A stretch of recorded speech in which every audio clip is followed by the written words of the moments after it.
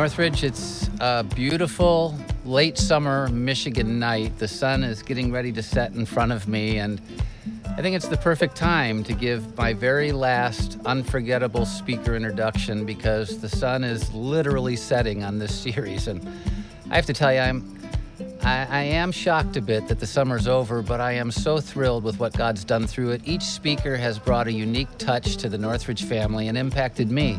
I hope you've experienced the same thing. This weekend will be no different.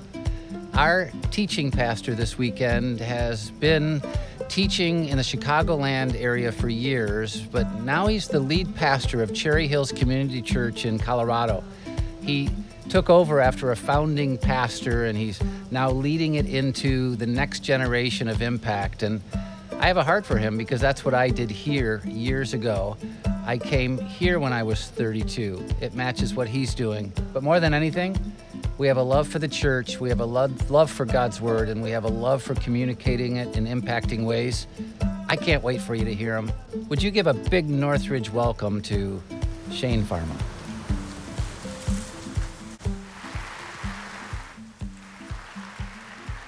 Hello, everybody. It is good to be with you, Northridge. It's so good to meet you. And thank you, Brad. I hope you're having fun on a sailboat or whatever you're doing right now and getting some rest before the fall run. I do want to say I just have had such a great experience getting to know your pastor. I mean, clearly he's a gifted leader and teacher and evangelist and all of that, but I was most impressed by his humility, and I'm so grateful to be entrusted with the pulpit that Jesus has entrusted to him, and so I don't take that lightly. And it's very, very good to be with you. As you heard, I spent 10 years in the Chicago area, now have been in the Denver area for almost 5 years, coming up in October, but I'm originally from Oklahoma. I grew up in Oklahoma City. Any Oklahomans out there? Oh, we have one? We have at least one. There we go. Not a ton of Oklahomans up here in the Detroit area, but it's good to be with you. Now, I don't know about how your growing up was, but I'm going to guess that your parents maybe had some phrases that were particular to them that they just like to ingrain in you. My mom, one of hers was, think before you speak. She said it all the time, and I'm so grateful. And every time, I needed to hear it a lot, because every time I don't do it, I just hear my mom saying, think before you speak. And I'm like, oh my gosh, I'm 37. I should have this by now. But I still fail to follow that advice at times. Hopefully I will not do so this morning. But nevertheless, one of my dad's favorites, he said, if it seems too good to be true, it is, or some of you had the probably. My dad didn't have the probably is. It was just, it is, If it seems too good to be true, it is. And so I would say, I've probably avoided a few scams in my life, thanks to my dad. I have not easily gotten taken advantage of in this world. Thank you, Dad. But there are times when something comes my way, and I'm just convinced this is an exception to the rule, right? This isn't too good to be true. It just is. It is true. Like not long ago, someone came and said, hey, we have a beach house in Cabo. Would you like to use it for free? And I thought, this seems too good to be true, but it is true. So yes, of course, we will use your beach house in Cabo. Who wouldn't? So my family loads on a plane. Some of you see where this is going. My family loads on a plane. We head to Cabo. Like, man, this is great. What an exciting time. It's going to be free. And so we get there the second night. I wake up in the middle of the night with a little rumble in my tumble. And it doesn't feel like something I had experienced before. And I'm like, this isn't good. And about 30 minutes go by. And at this point, I am now having contractions, okay? No woman hath screamed in labor like a man in the middle of the night, okay? So I'm giving birth to something. I don't know what it is. I'm thinking, did I eat some fish eggs? What's happening to me? I'm having flashes of the scenes from the movie Aliens kind of running through my mind. I don't know what's going on. But eventually the pain gets so severe, my wife, she runs up, she gets her friends awake. It's like, we got to drive him to the hospital. So now it's at like 3 a.m. in Cabo. We have no idea where we're going.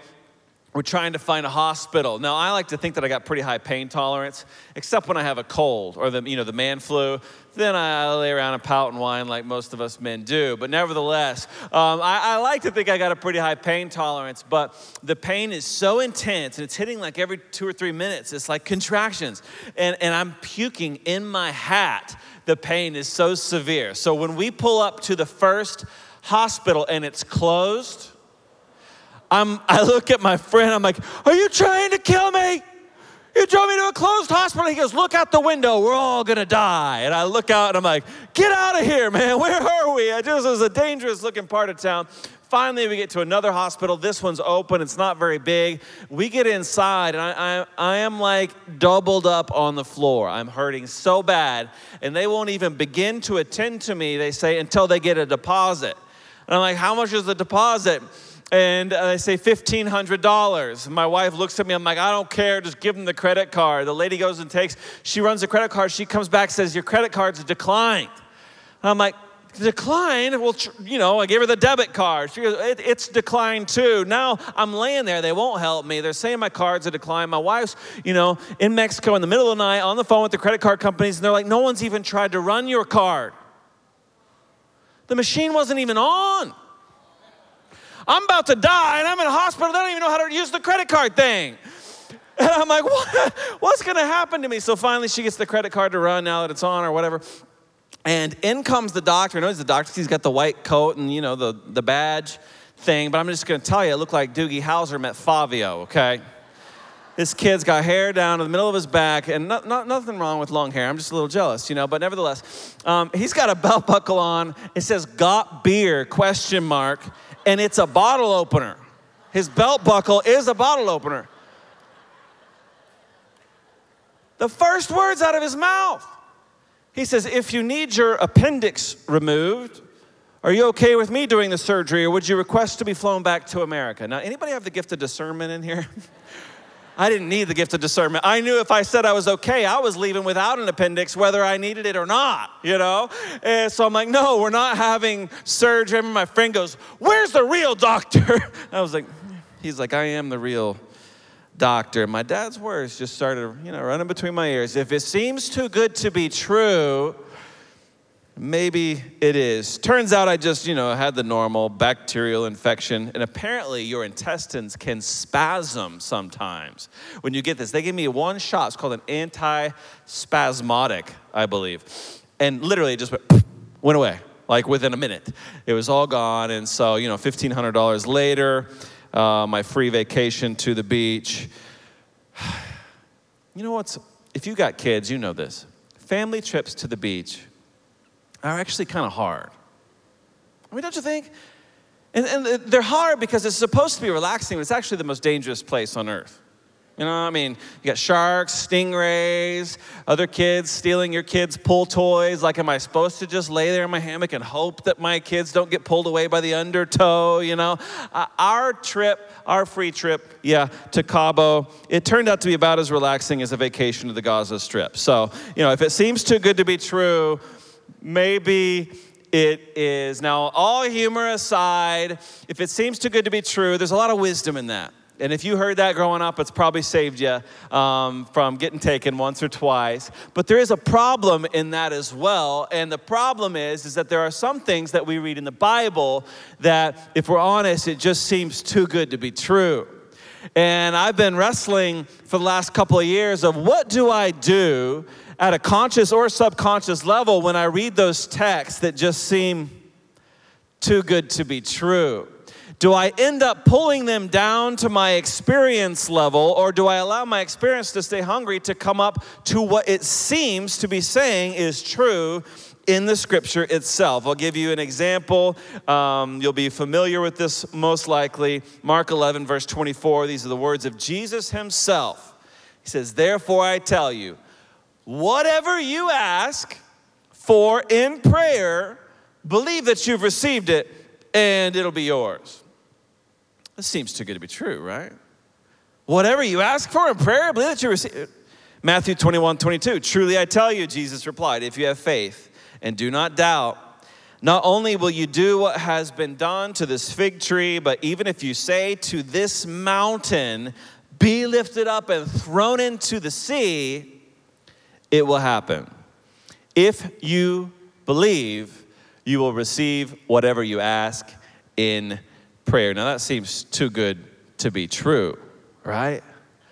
And whenever you read a verse like this, it seems too good to be true, what do? Do you tend to kind of pull what the scripture says down to what you've experienced as a Christian so far in your life, if you are a Christian, I should say, or do you actually let your experience level falling short of whatever it seems to be saying is true, stay hungry until it comes up to it? I don't know about you, but I think naturally, I just think it seems too good to be true. I pull the scripture down. But I've been wrestling with this, and something that God's been speaking to me about is that, Shane, you have looked at too many mountains that stand between me and my kingdom coming on earth and into your life, into your church, and you've just accepted them as my will, when in fact I wanted your faith to grow until you moved the mountains so that my kingdom could advance. And I started realizing maybe I'm letting myself off the hook too much. I'm just saying any old mountain, if I prayed once and it didn't move, must be God's will. I should just accept that mountain. What if more mountains could be moved? How many of you like it when mountains get moved? I bet you do like it when mountains get moved, when mountains that are coming against the people of God and coming against the will of God and the kingdom of God, things that stand opposed to what is right and true and just and whole and heavenly in this world. I think we like to see mountains moved. But I do believe Jesus is telling us if we want to have prayers that move mountains, they have to be prayers of faith. So I just want to look at how could we have more mountains being moved in our lives? How can we have the faith to speak to the mountain in the way that Jesus is talking about? How do we do that? Matthew 17, verse 19 through 21 gives us a little bit more insight. The text says, then the disciples came to Jesus and they asked, why couldn't we do it, Lord? Why couldn't we do it? Why couldn't we drive it out? And he said, it's because you have so little faith. Truly, I tell you, if you have faith as small as a mustard seed, you can say to this mountain, move from here to there, it will move. Nothing will be impossible for you. I'm going to tell you the first secret to this kind of faith is understanding that moving mountains never happens when we see them as a mountain. That's the first understanding about mountain moving faith, is mountain moving faith never actually sees a mountain. Yeah, you ever notice what kind of worried, stressed out people do all the time? They think about the problem. They meditate on their problem. Oh, they mull it over, their problem. They like to talk about their problem. They actually turn molehills into mountains, right? Faith moves mountains because it doesn't see mountains. It sees miniature little molehills. You know how? There's some insight right here in this text. Have you ever thought about this? Don't you think it's kind of interesting? Jesus is talking to them about how much faith they have and don't have. And so naturally, he's trying to get them to have bigger faith, but he's like, you should have faith the size of a mustard seed, which you all know is like almost microscopic. Now, as a teacher, if I'm Jesus and I'm trying to make the point, you should have bigger faith, I probably would pick something besides a mustard seed to illustrate my point. He's like, hey, your faith's too small. You know what you ought to have? You ought to have like a microscopic faith. It's like, what are you saying, Jesus? What are you getting at? If Jesus wants you to have big faith, why does he choose the smallest of all the seeds to tell us that faith that size would be enough to move mountains? Here's why. Because our problem when it comes to faith is we always start looking inward and staring at the size of our faith, the size of our faith, the size of our faith. Jesus is saying microscopic faith enough to move mountains. You see what's happening is Jesus is saying that faith, it's not about the size of your faith, it's about the size of the one you have faith in. It's not about the size of your faith. The power of faith is not the size of your faith, it's the size of the object of your faith. And what that means is that a big faith and a small Jesus is a small faith.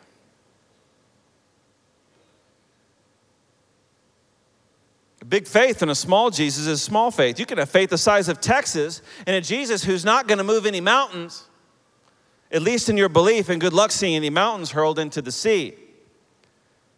But you can have a tiny little microscopic faith in a Jesus who's a miracle giver, and you're going to see a lot more miracles in your life. You don't need to work on the size of your faith. What we need to do as believers is work on the size of our Jesus. Sometimes I like to think of that mountain, that I just believe with all my heart. Wouldn't God want that hurled into the sea? Maybe it's a mountain of anxiety and fear coming up against me or against the people of God. Maybe it's this mountain, maybe it's that one, but I picture it, as like towering over me or a situation or my church family. And then what I do is I imagine Jesus standing next to the mountain. This just helps me with my faith. I imagine Jesus standing next to the mountain, and I always imagine the mountain, after I built it up and how big and grand it is, and then Jesus is standing there and the mountain goes up to about his big toenail. And then I start thinking about how big Jesus is, and my faith grows to the point where I can speak to the mountain, get up and out and be hurled into the sea.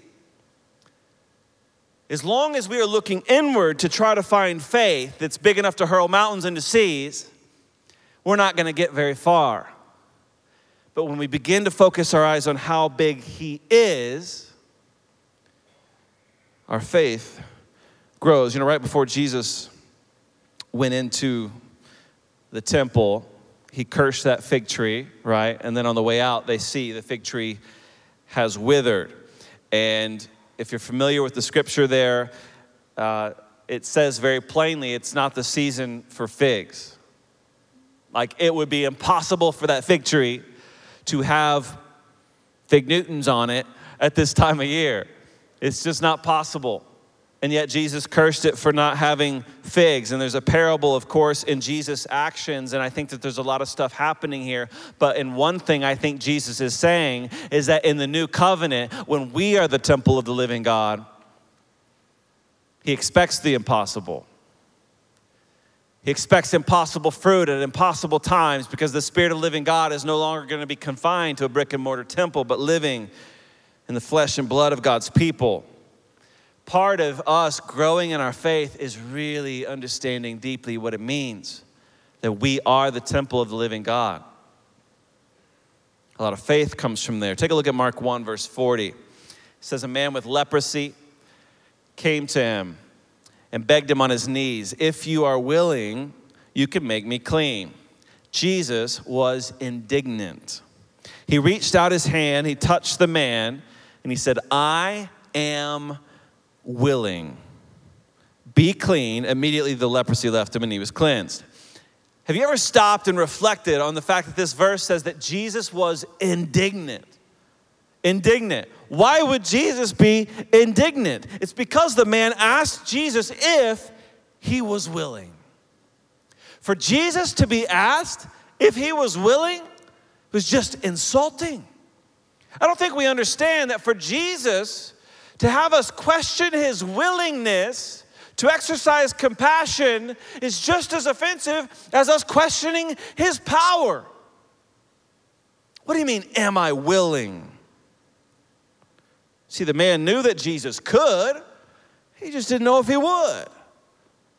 Insulting. And this is us today, isn't it? This is the very thing causing the faith of the American church, in my view, to be shrunk. We have faith that Jesus can. We just lack faith that he is willing. We lack faith that he's compassionate. We lack faith that he's that generous. We know he's got it to give. We just doubt he is willing. Matthew 14:14, when Jesus landed and saw a large crowd, he had compassion on them. And so he healed their sick. Faith in a Jesus who can, but who isn't compassionately willing. It can be bigger than life, but it can't move mountains. Now look, I'm the first person to say, if God says no when we ask him if he's willing to do something, then we learn to accept. Okay, well, that thing that messenger of Satan, my mother-in-law, whatever, not supposed to be taken away from me, you know?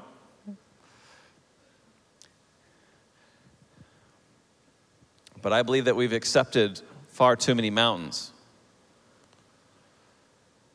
And we need to lead, not with the belief that it's too good to be true, but that it is true. And see more mountains hurled into the sea. Did you notice that the man begged Jesus on his knees?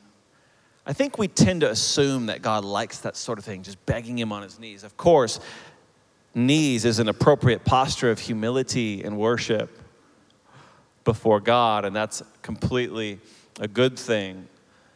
But that's different than begging. Have you ever thought of the fact that maybe begging God is actually insulting? Begging intrinsically assumes that God is not generous. Begging intrinsically assumes that he is slow to give.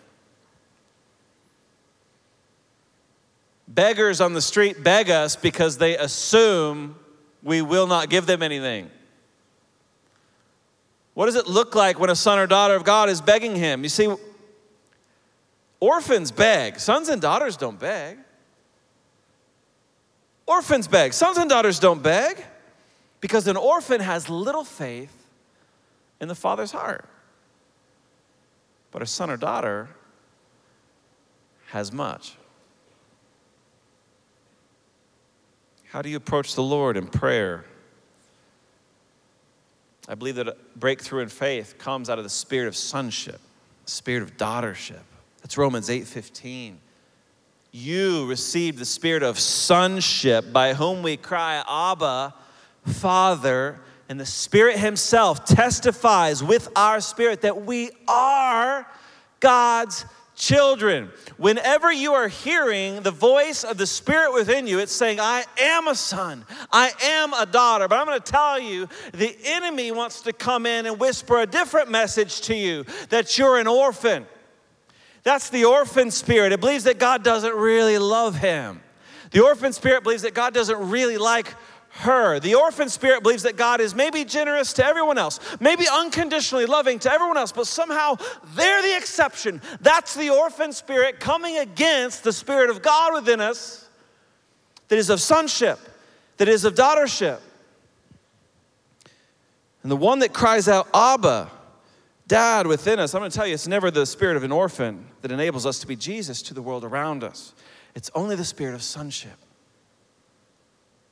It's so important that we get this. So here's the thing. The next time you approach God and something starts to come over you where you start feeling so sheepish to even ask him to move a mountain, to do a miracle that would bring testimony and give him glory and bring praise to his name, but you start getting sheepish about it and maybe you start hearing that voice. It's like, you know what? You shouldn't even be asking this because let's be honest, you definitely don't deserve that sort of thing. And then, you know what? I think you lack favor with God and you start having these thoughts run through your mind that somehow you're on the outside, you're an orphan, you don't really have a place at the table. You know what I want you to do? I want you to say, shut your mouth, because here's the thing, the Spirit within me cries out that I am a son, I am a daughter, and I will not doubt my dad's generosity. And then I want you to soak up that truth of who you are, a prince in the kingdom of God, a princess in the kingdom of God,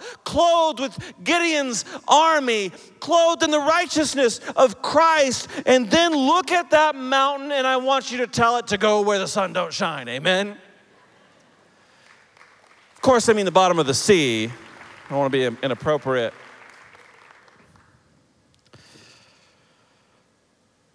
You know, my deck got so old that this summer I had to tear it down and I rebuilt it myself. And I told you that just to brag.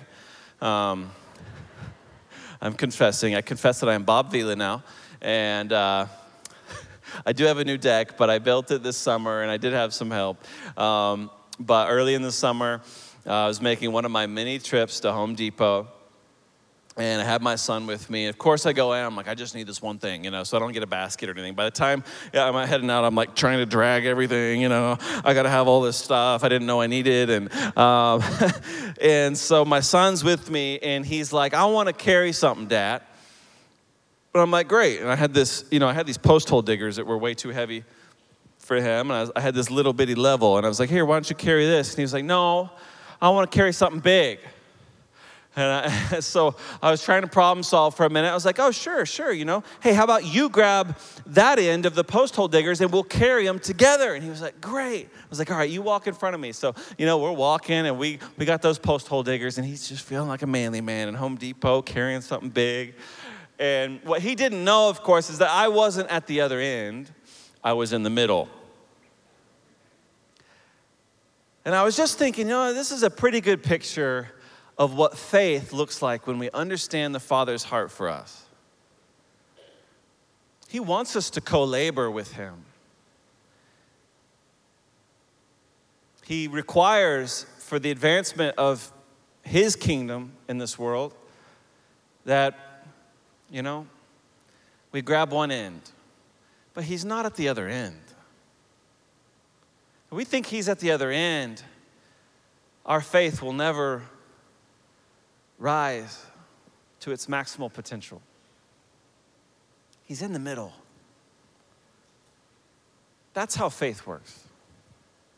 That moves mountains in the kingdom of God. My challenge to us as a church is, every Christian believes two things. Every Christian has this basic 101 level faith.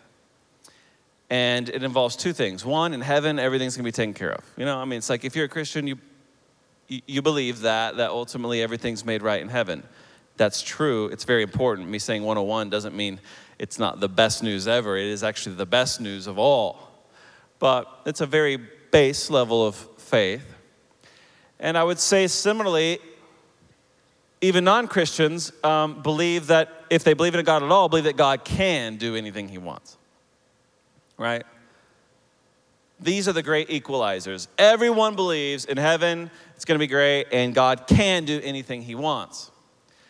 And if we want to allow our faith, now a lot of people would rather just not go down this road at all, because it does put a little bit of responsibility on us to actually grow in how much we trust him and how we see him. But we have to move from not only God can, but that he is willing.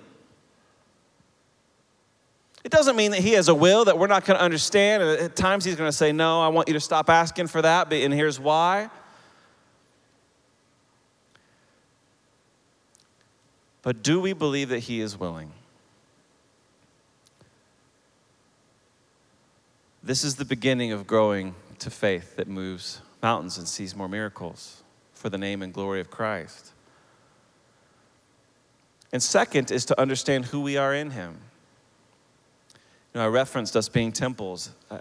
I believe it's so important to understand who we are in Jesus if we're going to have mountain-moving faith. I'll close with this. This was something that happened to me back in January that really helped my prayer life to go to the next level. We were in worship, and I had a vision in worship. Now, don't wheel me off to the ward. I don't have too many visions, because you can't have too many. You'd be crazy. But I'm being facetious, of course. I asked this question last night. I'm kind of curious. How many of you have ever had a vision or a dream that you knew was from God? Raise it. So, see, we can all go to the ward together, okay? Fantastic. But it was during a worship time, in church. I think it was right before the 9 o'clock service. And all of a sudden I had this vision, and I could see myself as a boy. And I could see God the Father. Now, it's a vision of God the Father. It's not like I saw God the Father, But nevertheless, in this vision, I saw God the Father reach down, and he picked up me when I was younger, under the armpits, and then he turned and he sat him in the chair. So the father sits down, and now the boy's sitting in the chair right next to him. But as soon as the boy was in the chair, I became the boy. It wasn't watching from the third person anymore. Now it was looking from the first person, but I was no longer a boy. Now I was like fully grown, me. And I'm sitting there. I remember getting filled with so much energy, so much excitement that I wanted to run, which is random, but nevertheless. So I get up and I'm running, and now I'm running holding hands with Jesus. And not just jogging. It's like we are sprinting. It's like, yeah, let's go. And I'm like, wow, this is wild. And I'm running with Jesus, and then there's this wall that's coming. It's like a cylinder block wall. I'm like, we're running right towards that wall. And I look at Jesus, and he literally, just like a football player, he just lowers his shoulder. And I was like, sweet. So I lowered my shoulder, and we ran, and literally just boom, right through the wall, the vision ended.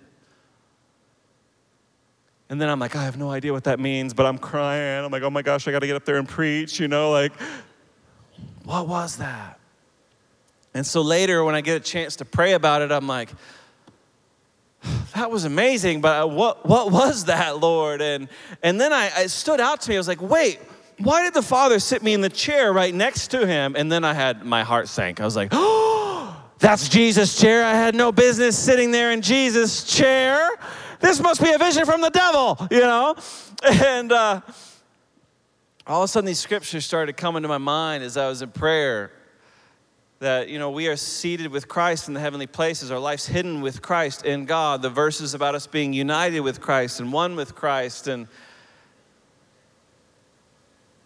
it just began to dawn on me that if we're going to have a prayer life that, runs through walls, we're going to need the faith that comes from understanding that if we're in Christ and he's in us, that there's no space between us and him.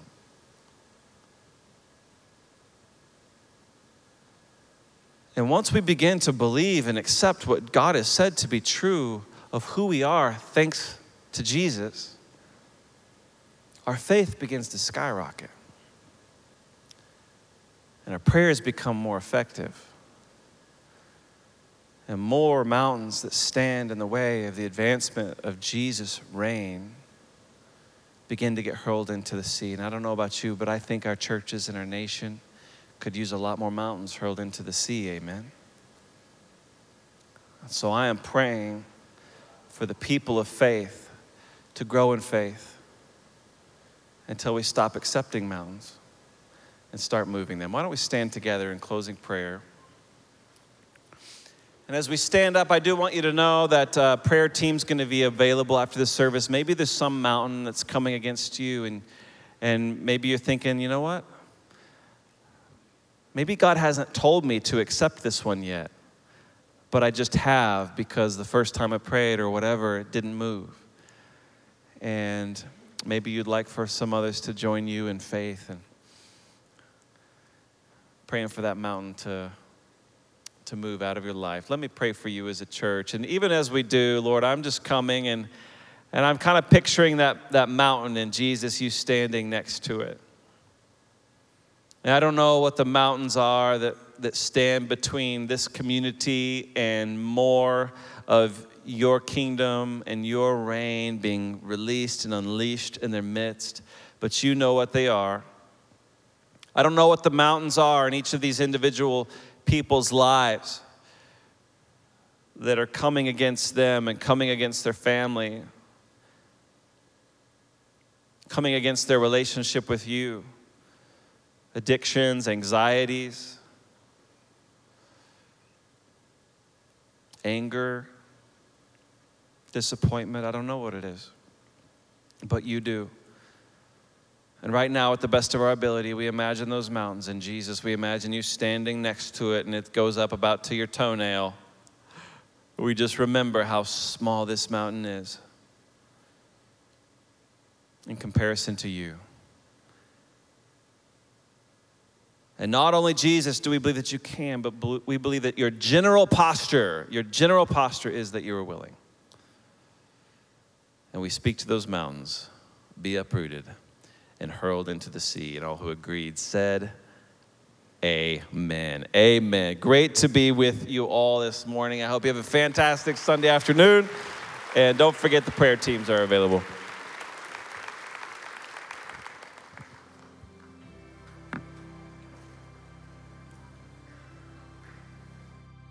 You are the one who knows my need before I call.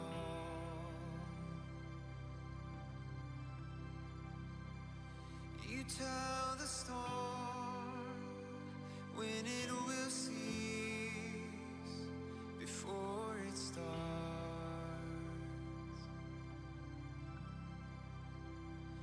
The God above who searches deep within my heart.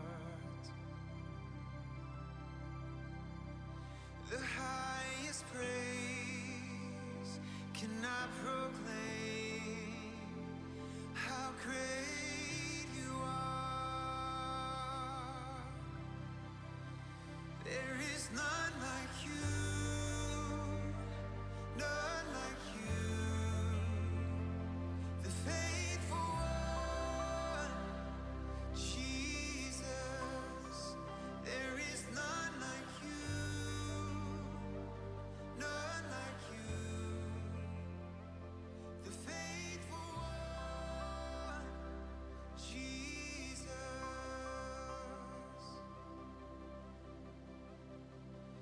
No sacrifice can now repay